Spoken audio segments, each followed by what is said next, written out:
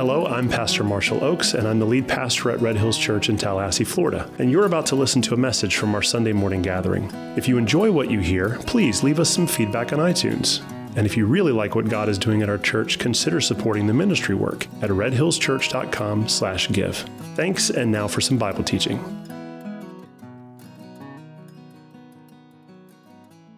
All right, let's get into it. Matthew chapter 17, verse 24. So this is right after we finished last week the transfiguration. Jesus is teaching and foretelling about his death and resurrection. Verse 24, this is when they came to Capernaum, the collectors of the 2 drachma, that's fun to say, drachma, tax went up to Peter and said, "Does your teacher not pay the tax?" And he said, "Yes." Now that is as confusing as it sounds. Does your teacher not pay the tax? Yes. Yes, he does not pay the tax. Yes, he does pay the tax. I'm as confused as you are. But the emphasis is not on his answer, because right after that, he has a conversation with Jesus that is what this is about, and this is why Matthew put it in here. So he says yes. We all laugh because that's silly. And then when he ccame into the house, Jesus spoke to him, and first he said, "What do you think, Simon?" And man, if that's not so good, I love the way that that's framed, because you imagine they're walking in, Jesus is in front, Peter's there, and somebody's like, "Hey, does your teacher, does he pay this tax?" And he's like, "Yes." And I can imagine they're like shuffling into the door. And Jesus kind of looks over his shoulder. He's like, "Peter, what do you think? From who do the kings of the earth take toll or tax? Do they tax their sons, or do they take it from others?" And when he said, he said it from others. And Jesus said to him, "Then the sons are free? Is that what you're telling me?" Then he pauses and he responds in verse 27. He says, "However, not to give offense to them, go to the sea and cast a hook and take the first fish that comes up, and when you open its mouth, you'll find a shekel." Man. "Take that and give it to them for me and for yourself." Now, yeah, this is as wild as it sounds. So they're having this conversation, and Jesus is like, "Let me ask you a question, Peter. When kings tax people, do they tax their own children to pay for the castle that their kids are living in, or do they tax other people to pay for the castle?" He says, "Well, they tax the people. Kings don't tax their own children to live in the castle. They're the king's children." And Jesus says, "So what you're telling me is that the children are free." Everyone's like, "Yeah, I think we all kind of agree that." But then Jesus says, okay, so now that we've all agreed upon that, there's another point that should be made, and that is, while this is simultaneously true, we also don't want to offend them in a way where they won't hear the fact that this is true. So go down to the river, cast your fishing pole, pull up a fish, and you're going to find some tax in his mouth. Go ahead and pay the tax with that. Now, in order to understand this tax, we've got to go back up to the beginning of 17, this 2 drachma tax. It's important for us to understand that this was based off of Exodus 30, verses 11 through 16, kind of loosely. And the idea being that this was not a Roman tax. This is not something that a Caesar instituted that all of the Jews had to pay. This was a tax that the Jews collectively decided, we're going to charge each other this tax, and the purpose of it is to pay for restorations and upkeep in the temple. So the temple is sitting in Jerusalem. It's a massive, beautiful temple. This is where all the Jews come and they gather, and this is where all the formal sacrifices are made and all the priests do their priestly duties and stuff. And in order to finance that upkeep and make sure that, the floors get swept and there's some, modifications need to be done, pillars are falling apart, we're going to tax the people as a whole and take that money, and we're going to use it to fund the upkeep of the temple. So what this guy wants to know is, hey, does your teacher, Jesus, does he pay the tax? And in that, and in paying the tax, does he care about the temple? Does your teacher care about our building and our structures and our programs and our processes? Now, this is important for us to wrestle with today, because this raises an interesting question. Does Jesus care about our routines and our buildings and our rituals and our programs? Or does he care for the people we're supposed to serve with those programs and those buildings and those routines? See, the problem that we run into often in the modern day church is the same problem that these guys are running into.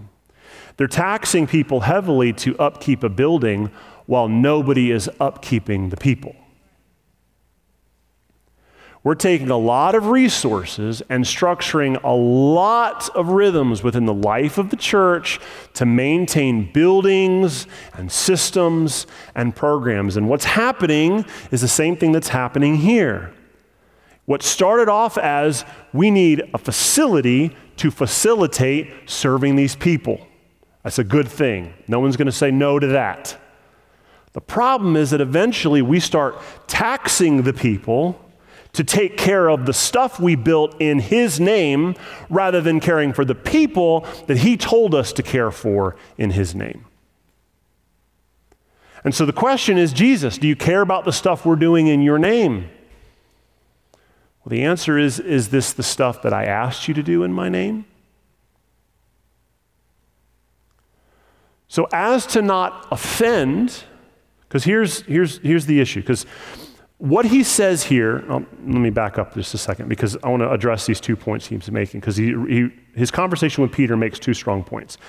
And the first point is that he himself is the Son of God. He's using this section of Scripture to definitively express he is a son of the king and therefore is exempt from the tax. We all understand that a king is not going to make his kids pay tax for the home or the castle he lives in because the people pay the tax for that for his kids. And if you guys understand that principle, that the children are free, Jesus is using this principle to teach us that he is the Son of God, and therefore, yes, he is exempt from temple tax, and he doesn't have to pay it. But there are some people who don't understand who he is yet, and to keep them or to create a stumbling block from them hearing who he is, he decides to go ahead and pay the tax anyway. So he doesn't have to, he's not obligated, but in order to keep a barrier from people hearing who he really is, he goes ahead and he says, this is a small thing. As a matter of fact, it's not even going to really cost me anything. I'm not taking money out of my own pocket because God is going to affirm the fact that I am not creating a stumbling block for these people, and he's going to create a miracle, and the resources are going to be taken from somewhere not outside of my pocket. So the 2 points he's making are, one, yes, he is God, but the second is this larger issue that he doesn't want these folks to take offense. He wants them to understand what he's communicating in his ministry, because the truth is that offense often blinds people to hearing the truth, and he wants to erase the offense or remove it temporarily so that they can actually hear the truth. And the point that he's trying to make here is an important point for us. He's trying to say that it is good to remove issues of offense so that you can love your family well. There are a lot of things that we are convinced are issues of first importance and are worth drawing a line in the sand over and fighting wars over. But the truth is, the only thing that's worth fighting over is the truth that the only way to God is through Jesus Christ and him crucified. All other issues are tertiary issues that we address as needed, but do not keep you out of the family because you dance weird during worship. You follow? A lot of that is rooted in how you grow up. A lot of that is rooted in your culture or who you watch or what you read or how the expression to this is. Look, I'm not going to fault a guy for during worship, his response to worship is just this. That's biblical. But I'm also not going to fault a guy whose posture during worship is this, because that is also biblical. But we don't get to create a stone of offense because we say, you're out because you don't do it like me. So what Jesus is saying here is that in the family, if you want to keep the unity, which he does, you have to be okay just removing some of the offense and refusing to trip over that stuff, even though people tell you you have to trip over that stuff. You guys following where I'm going with this? So he says, I want you to emphasize loving people, and when you can, remove the offense. Go ahead and pay the tax. Do the thing that needs to be done in order so that they can hear what you have to say. Go ahead and do as much as you can to remove the offense so that people can hear the truth. What are some practical ways we do this here at our church? I made a decision when we planted this church that this stage on Sunday mornings is reserved for Jesus Christ. That is what we talk about on this stage. So what that means is, as long as I'm the pastor, there will not be any politician from the right or the left standing on this stage talking to you on Sunday morning about how important it is for you to vote for them. While it may be important for us to exercise our vote out there during the week, this is not the place for that. So we made a decision when we planted that we're not going to do that. I did that as a way to remove the offense because of whatever side of the fence you sit on from keeping you hearing the gospel. There are personal convictions that I make in my life about things that I do and do not do that have nothing to do with sin issues, but have everything to do with offense issues. I want you to hear the gospel message, so I'm going to proactively shut my mouth on issues that I know are hot topics. Because what I want more than anything is the privilege to preach the gospel to you, but you won't hear it if you read 50 messages in my timeline on Twitter about what I think about this and what I think about this and my personal strong opinions about this. Look, and I said this last week, there comes a point in our spiritual growth where the best thing you can do is just to go ahead and cross out everything in the gain category of what you want and your freedoms and your expressions and all the stuff you get as a great American. Just go ahead and cross it out as loss, because the only thing in the gain category is Jesus Christ. So go ahead and suffer that stuff as loss. Go ahead and say to yourself, I don't get the right to share my opinion because chances are my opinion's probably wrong. Let me ask you this. Do you believe the same thing about everything that you did 5 years ago? No. So there's a strong possibility that the things you believe right now are wrong or you will change your mind about. Well, we live in a culture where people will crucify you for things you said 10 years ago.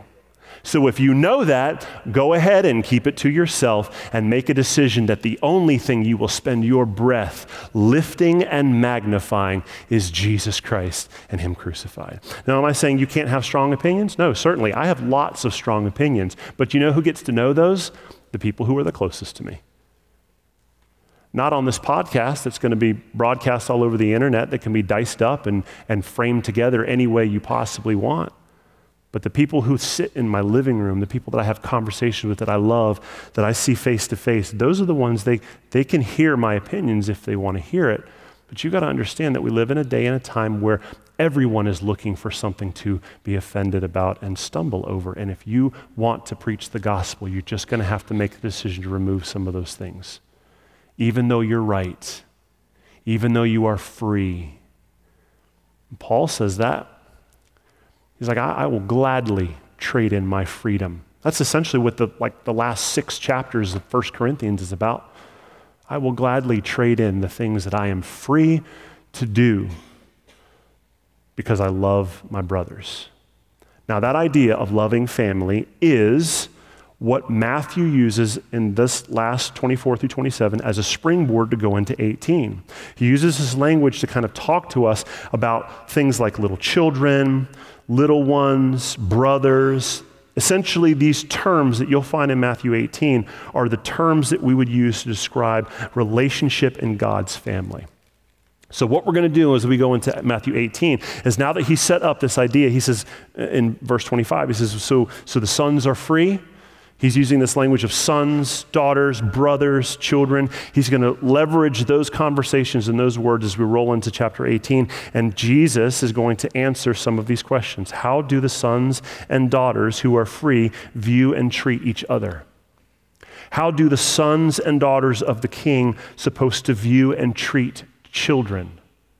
How are we supposed to view and treat kids and babies and the unborn? How, as we, as the people of God, are supposed to resolve conflict and live in peace as a family? Now, it's fun stuff, it's exciting stuff, it's convicting stuff, but it's very important for us to read this and understand how Jesus wants us to live in community with each other, because this applies to not just our church, but also our homes.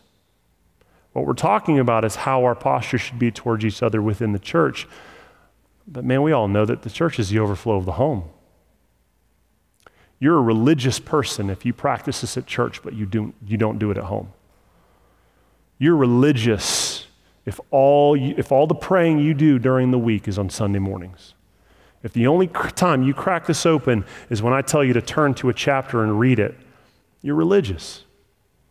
And you're no different than the guys that Jesus was standing against in the Pharisees and the Sadducees. The people who say, well, I have the outward appearance of someone who is religious or someone who is holy and devoted to God, but there is no substance there. Jesus calls those people whitewashed tombs full of dead men's bones. That's not what we want for our people, for us. We want to be trees full of fruit. Amen? So let's do the hard work of figuring out what Jesus expects of us in our view of children and each other. And that's the setup for Matthew 18. Go to Matthew 18, verse 1.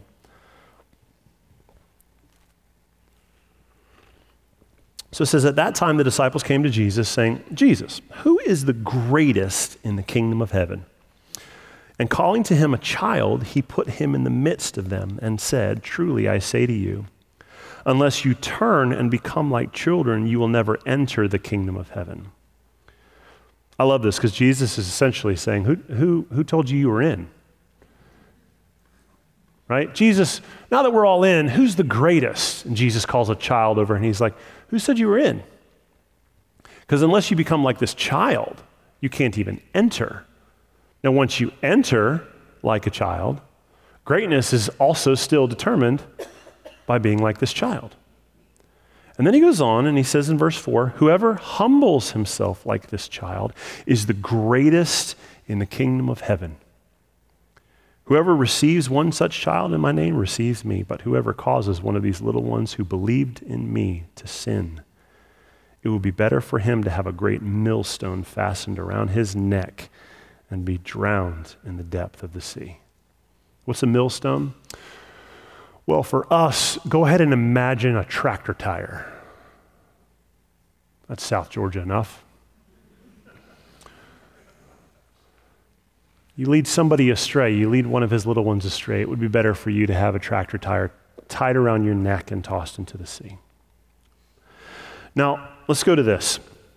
Who are the greatest in the kingdom of heaven? Jesus answers that pretty easily and pretty clearly, children. But that's saying a lot, because we all know some children, right?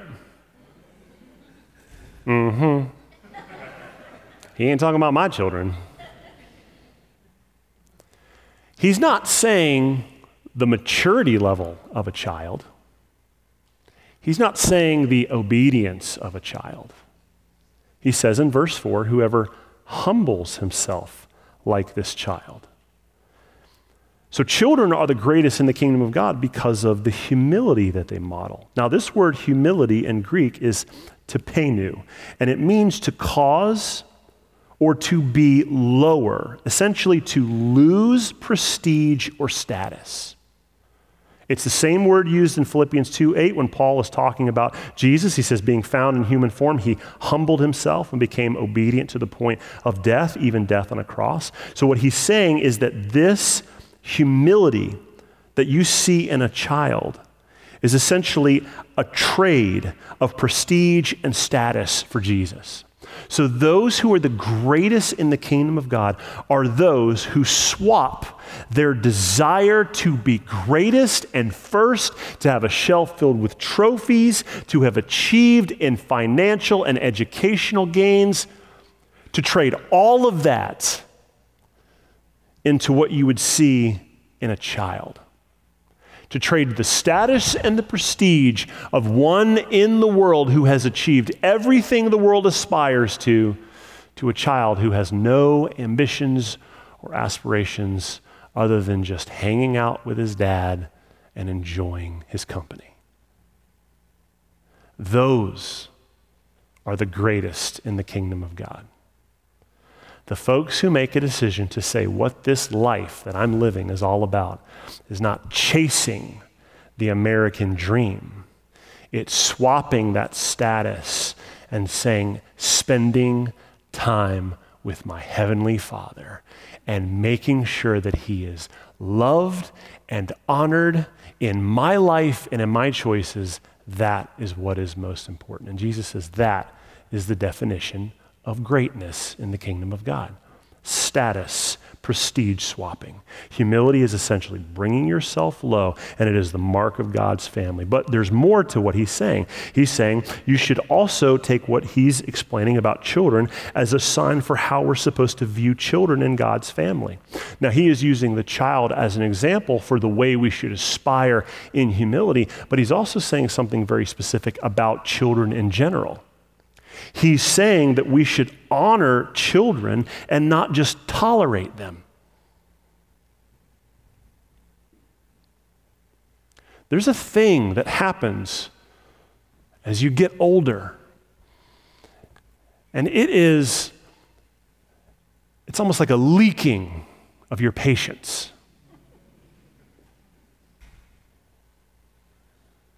I'm experiencing this.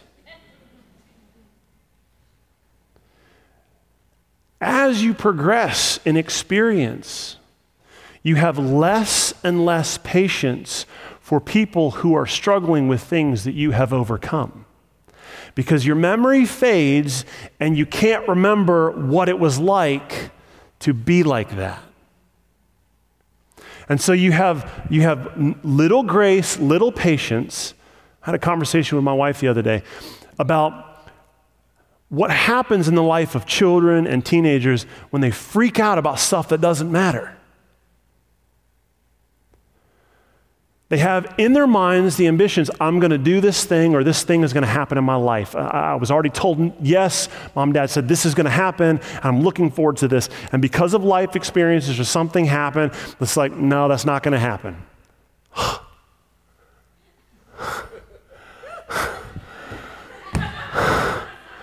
This is the worst thing that's ever happened to me. Now, at 40 years old, that's not the worst thing that's ever going to happen to you. But listen to me. At 7, that is the worst thing that's ever happened to them. At 12, at 13, when they haven't lived the life that you lived, that is the worst thing that's happening to them. And when you react at 45 to the worst thing that's ever happened to you, that may be the worst thing that's ever happened to you, you throw a little bit of a tantrum too, don't you? We're guilty of it. And so what Jesus is saying when he's holding this child in front of him, he says, look, you should honor these kids and love them and not just look at them as an inconvenience. Because that's not how your Heavenly Father looks at you, and He sees you as children. So when you're in that moment with a child, whether it's your child or not, and you've got less than zero patience for them, I want you to just hit pause for a second, and if you can, just possibly for a moment, put yourself in God's position, imagine what it's like for Him to parent you. It's not pretty. And so as Jesus is standing there in the midst of the people, and I can imagine he's got his arms on this kid, he's saying to the people there, look, what we should aspire to in seeing this kid is his humility and his faith, but I'm saying that we should honor and we should love and we should be active in leading these kids to Jesus and not hiring other people to do it. We should have the patience required to walk them to the cross, to model for them patience. I watch so many parents who lose it on their kids in the grocery store, and then later on, they can't figure out why their kids have no patience in school. Where do you think they learned that from? They learned it at home. They're not watching their parents model patience with them, and then we freak out that they don't have, why didn't you learn this? Well, where would they have learned it from? So I imagine Jesus as an amazing, he embodies everything that a great father would embody standing there with this child. And he's telling us, look, I love these kids so much, and I want you to love them the way that I love them. I chose every human being who ever lived to start off like this because I love this. And if you don't love this, I don't have patience for people who don't love this.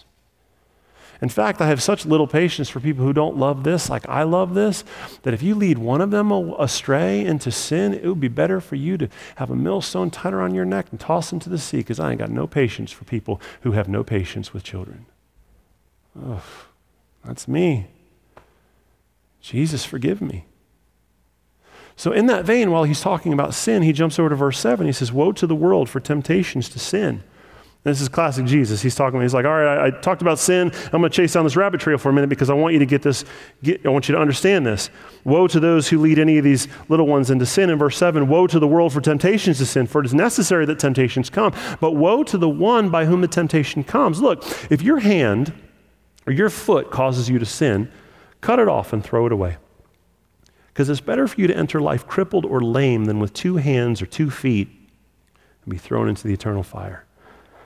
And if your eye causes you to sin, tear it out and throw it away. It is better for you to enter life with 1 eye than with 2 eyes and to be thrown into the hellfire. So he uses 6, where he's talking about sin, to introduce this interesting thing. And then he goes back in verse 10, talking about the little ones. But he makes this interesting little segue to help us understand how we're supposed to, as the family of God, wrestle with this concept of sin. Becoming a Christian doesn't mean that sin goes away. It doesn't mean that temptation goes away. Becoming a Christian means that temptation will continue to be in your life as it gets rooted out through your process of sanctification. The Holy Spirit is rooting that stuff out over a lifetime. It doesn't disappear. You're not going to stop being tempted by the stuff you were tempted with before when you become a believer. Some of that stuff, you'll become a new man and God will give you new desires immediately, and all of a sudden that stuff won't happen. But for a lot of us, it is an ongoing cycle of learning to put the flesh to death and say no. And this is what's interesting. When you join God's family and temptation doesn't leave, we're told in John 10:10 that the enemy, he wants to steal, kill, and destroy what God has done. And so when you become a believer, temptation only ramps up. And how does the enemy ramp up his temptation? He preys on your flesh. Now follow me, because this is an important thing for us to understand, because especially when I talk with people who are struggling with regular habitual sin, addiction type stuff, a lot of the struggles that we have are tied to our flesh. And I see a lot of folks being like, man, I got a war in the spirit. I got to do some more prayer. I got to get into I got to do some spiritual stuff to combat this physical temptation. I got news for you. The best way to combat physical temptation is to physically run from it. You got to be like Joseph. Even if you're running out of the street while it's grabbing your cloak, and you run out in the street in shame because you ain't wearing any clothes now, you've got to run from it. So here's what I'm saying. The enemy likes preying on our flesh. He likes going after what you used to like to be tempted by. Then the best way to combat that temptation is to put that desire to death so that you don't want it anymore. Nobody in this room is going to be tempted by the enemy by things that you've never wanted in the flesh in the first place. Everybody is tempted by the enemy when he comes and he tempts you with the stuff that you already want, that you used to indulge in. So if you want to overcome, the best spiritual warfare you could participate in is repentance, turning from that, giving that flesh to Jesus, hanging it on the cross and saying, I'm done with it. I don't want that part of me anymore. You address the deep desires to want that stuff, and when that's gone, then guess what? The temptation doesn't work. It's like the enemy's come and knock on your door. It's like, hey, you want this thing that you've never been tempted by before? No, no, I'm not interested. Because there's no pull, there's no desire, because that stuff has been crucified with Christ. You follow? Amen. So he's saying you want to fight the enemy? Go ahead and cut it off. And it's not just the act of like just crucifying your flesh. He gives some practical sides of this too, and this is important. He tells us to actively remove the things in your life that leads to those desires. If your hand and your foot cause you to sin, if they regularly run to touch sin, then go ahead and kill it. Let it go.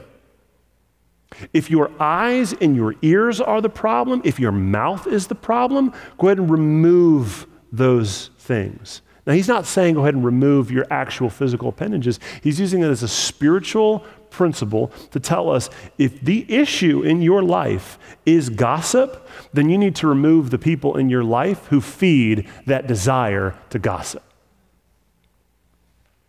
If your issue is the phone or computers or the internet, then you need to start learning to live in 2021 without the access to those things. You need to do the hard work to cut that stuff out of your life, because it would be better for you to enter into eternity with no technology than to spend the rest of your life burning in the flames of hell because you couldn't say no to the temptations of this world. So there is a component of saying, I'm giving this to you, my desires.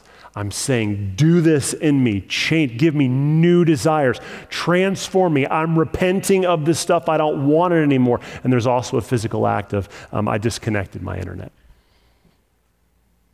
I had to tell these people that I just can't hang out with them anymore.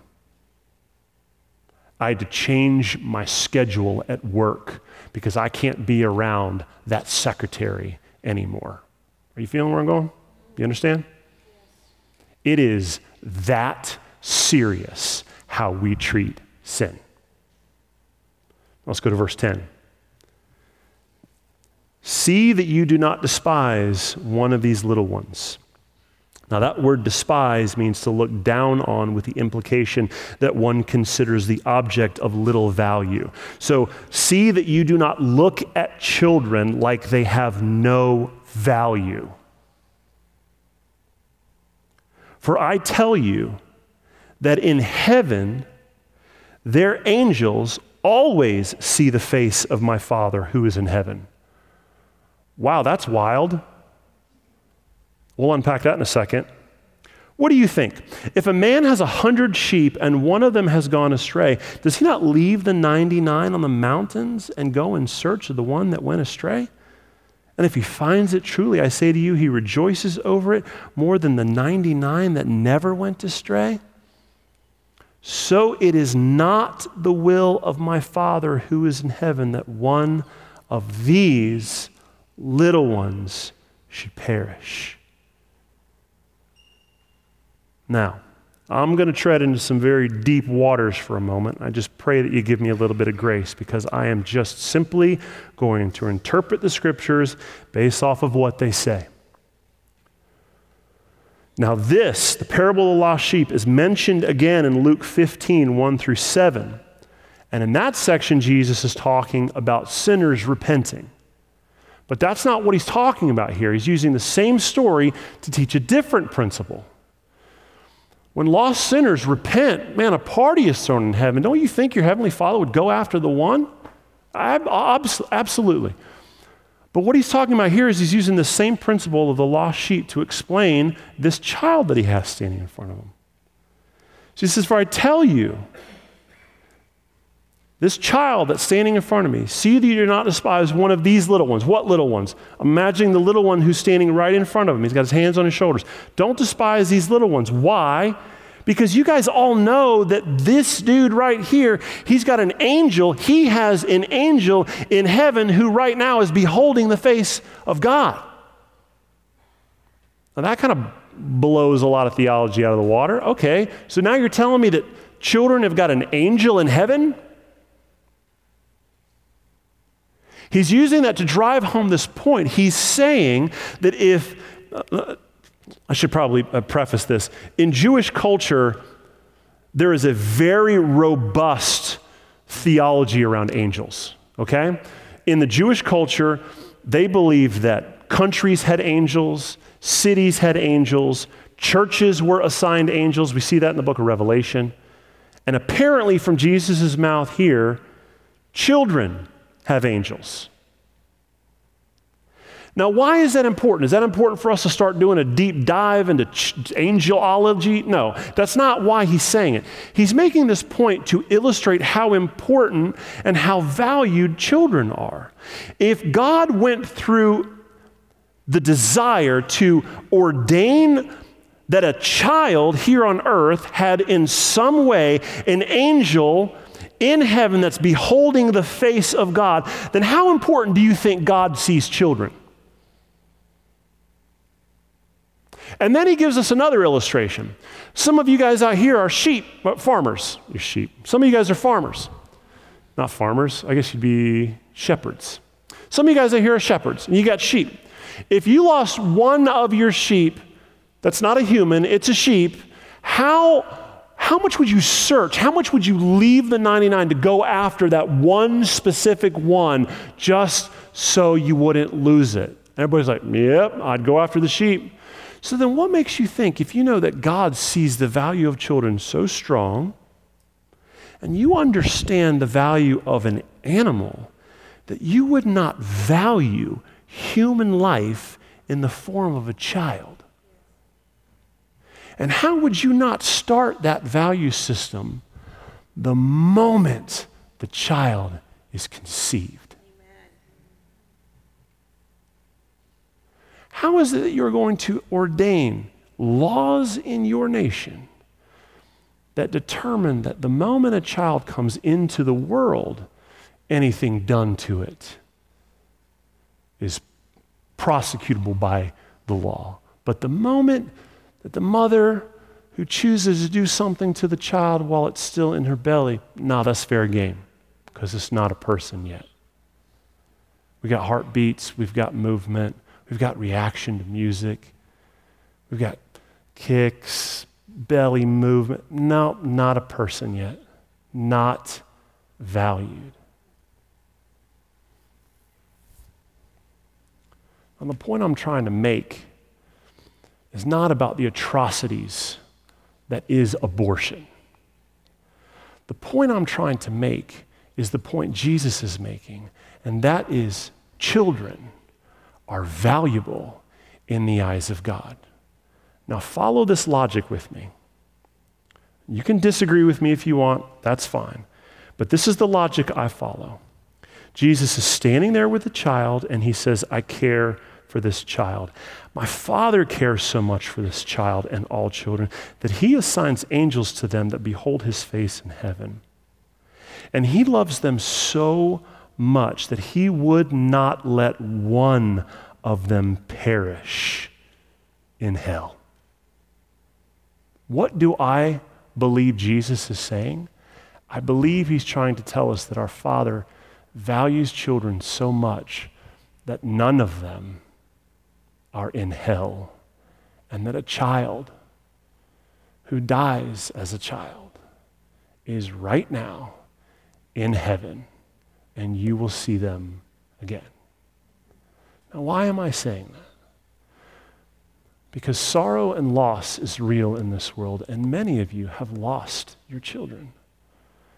And I'm not saying this and bringing this up in order for me to seem like I understand the all nuances of what he's saying and how this works, or is there some age of accountability? I don't understand or know any of that, and I'm not trying to speak on that. I'm not even trying to get you to have some kind of deeper understanding of how angels work. I don't care. What I do care about is that these words are a comfort to me and I pray they are a comfort to you. There is coming a day where you will see your children again. Amen? Let's go to verse 15. So he switches from children and he starts talking about brothers and the relationship between each of us. He says, if your brother sins against you, so now we're kind of tracking along this pattern of like sin. He started in verse 9. He's talking about this idea of the punishment for sin, that there are certain, that the children are not going to see that. If your brother sins against you, verse 15, here's what I want you to do. In the economy of God's family, if one of your brothers sins against you, I want you to go to him and tell him his fault between you and him alone. And if he listens to you, you've gained your brother. If he doesn't listen to you, take one or two others along with you, that every charge may be established by the evidence of 2 or 3 witnesses. Now, if he refuses to listen to you, then take it to the church. And if he refuses to listen even to the church, then at that point, let him be to you as a Gentile and a tax collector. Because truly I say to you, whatever you bind on earth shall be bound in heaven, and whatever you loose on earth shall be loosed in heaven. Again, I say to you, if 2 of you agree on anything on earth, and they ask it, it will be done for them by my Father in heaven. For where 2 or 3 are gathered in my name, there I am among them.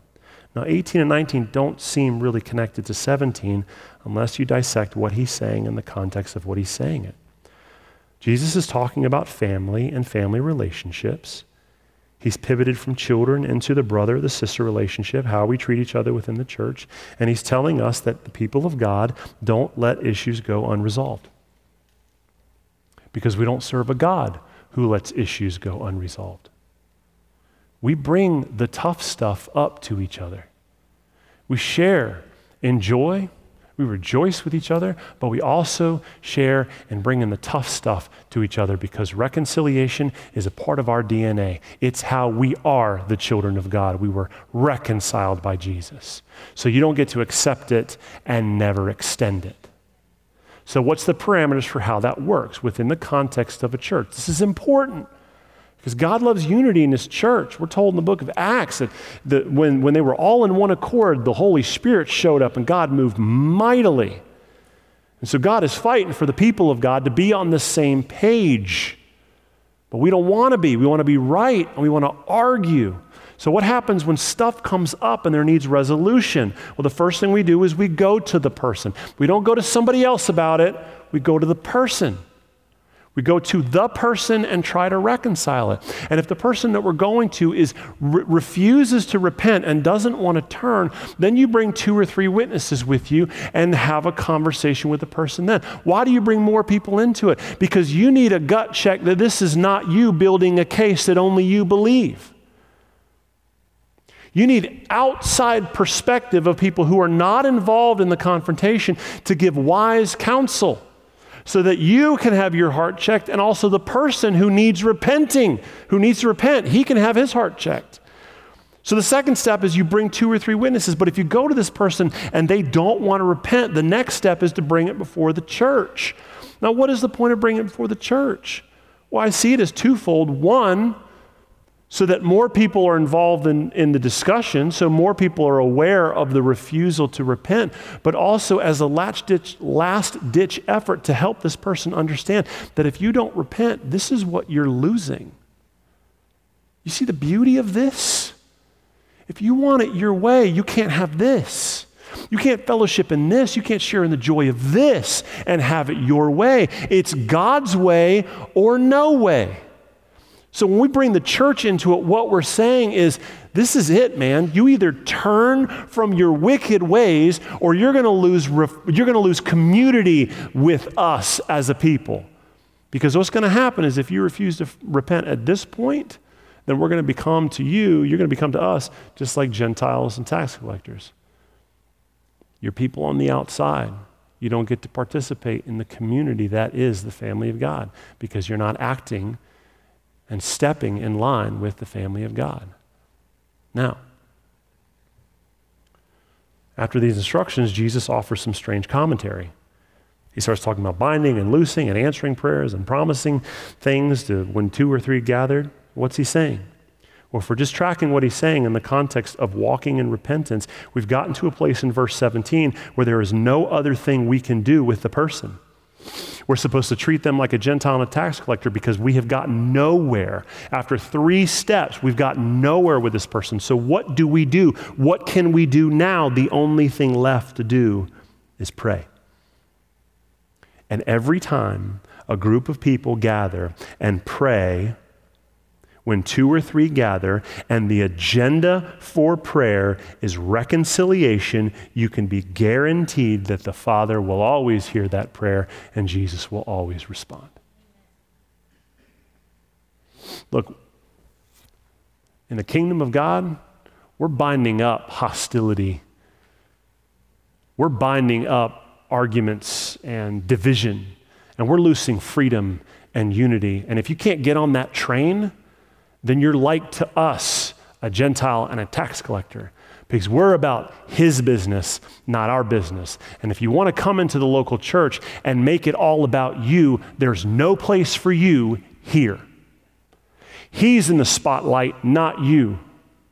And if you want to hog the spotlight, it is only eventually a matter of time before you are no longer a part of the family of God, and you will then no longer reap the benefits of being in community. But that does not mean that we have done all that we can do. There is one final step that we can do, and it is a powerful step, and we're told that we can pray for you.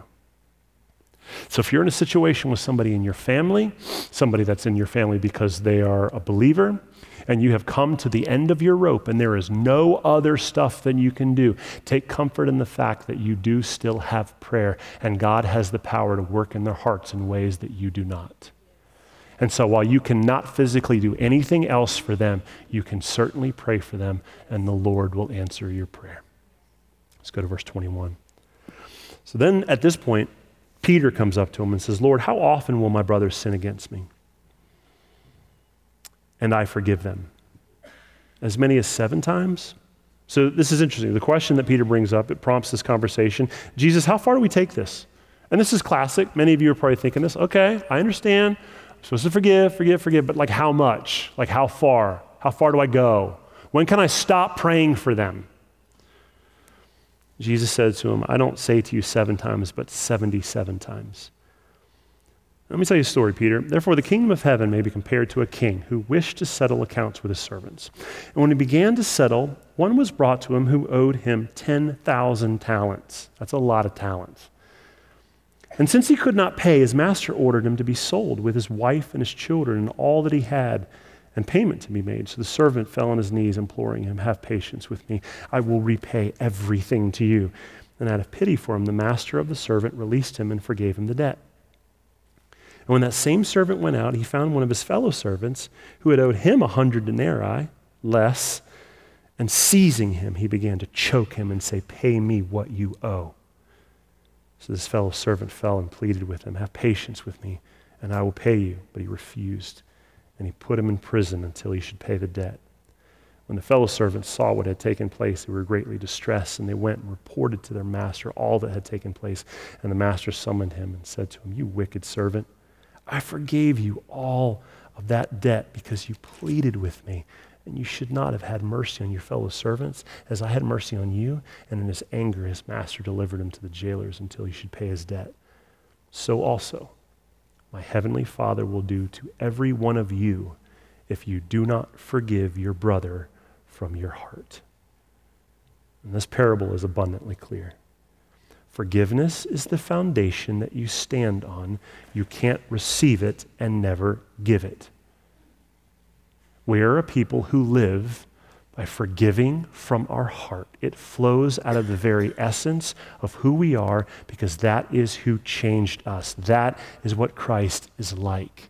You cannot be one who was forgiven and not be one who also forgives.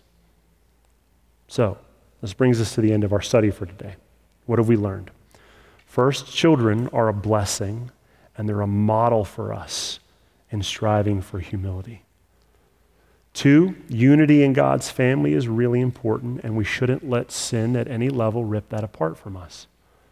But 3, if division does rise up, we should do everything we can to seek reconciliation. Now, we talked last week about the sorrow of suffering loss. And in the kingdom of God, you're not promised that everything will go your way. What you're promised is loss and suffering. You will reap the reward in eternity, but you will not always reap the reward here. Because your reward is Him. It's Jesus. But in getting Jesus, you don't just get the man, you get His entire kingdom and the way He does everything. And one of the things that is a cornerstone of His kingdom is the fact that we as a people get to share not just in Him and eternal life and joy, but each other. When we come to Jesus, you are adopted into a family that is larger than any family you were ever born into. In Jesus, we get each other. We get to share in the joy of each other.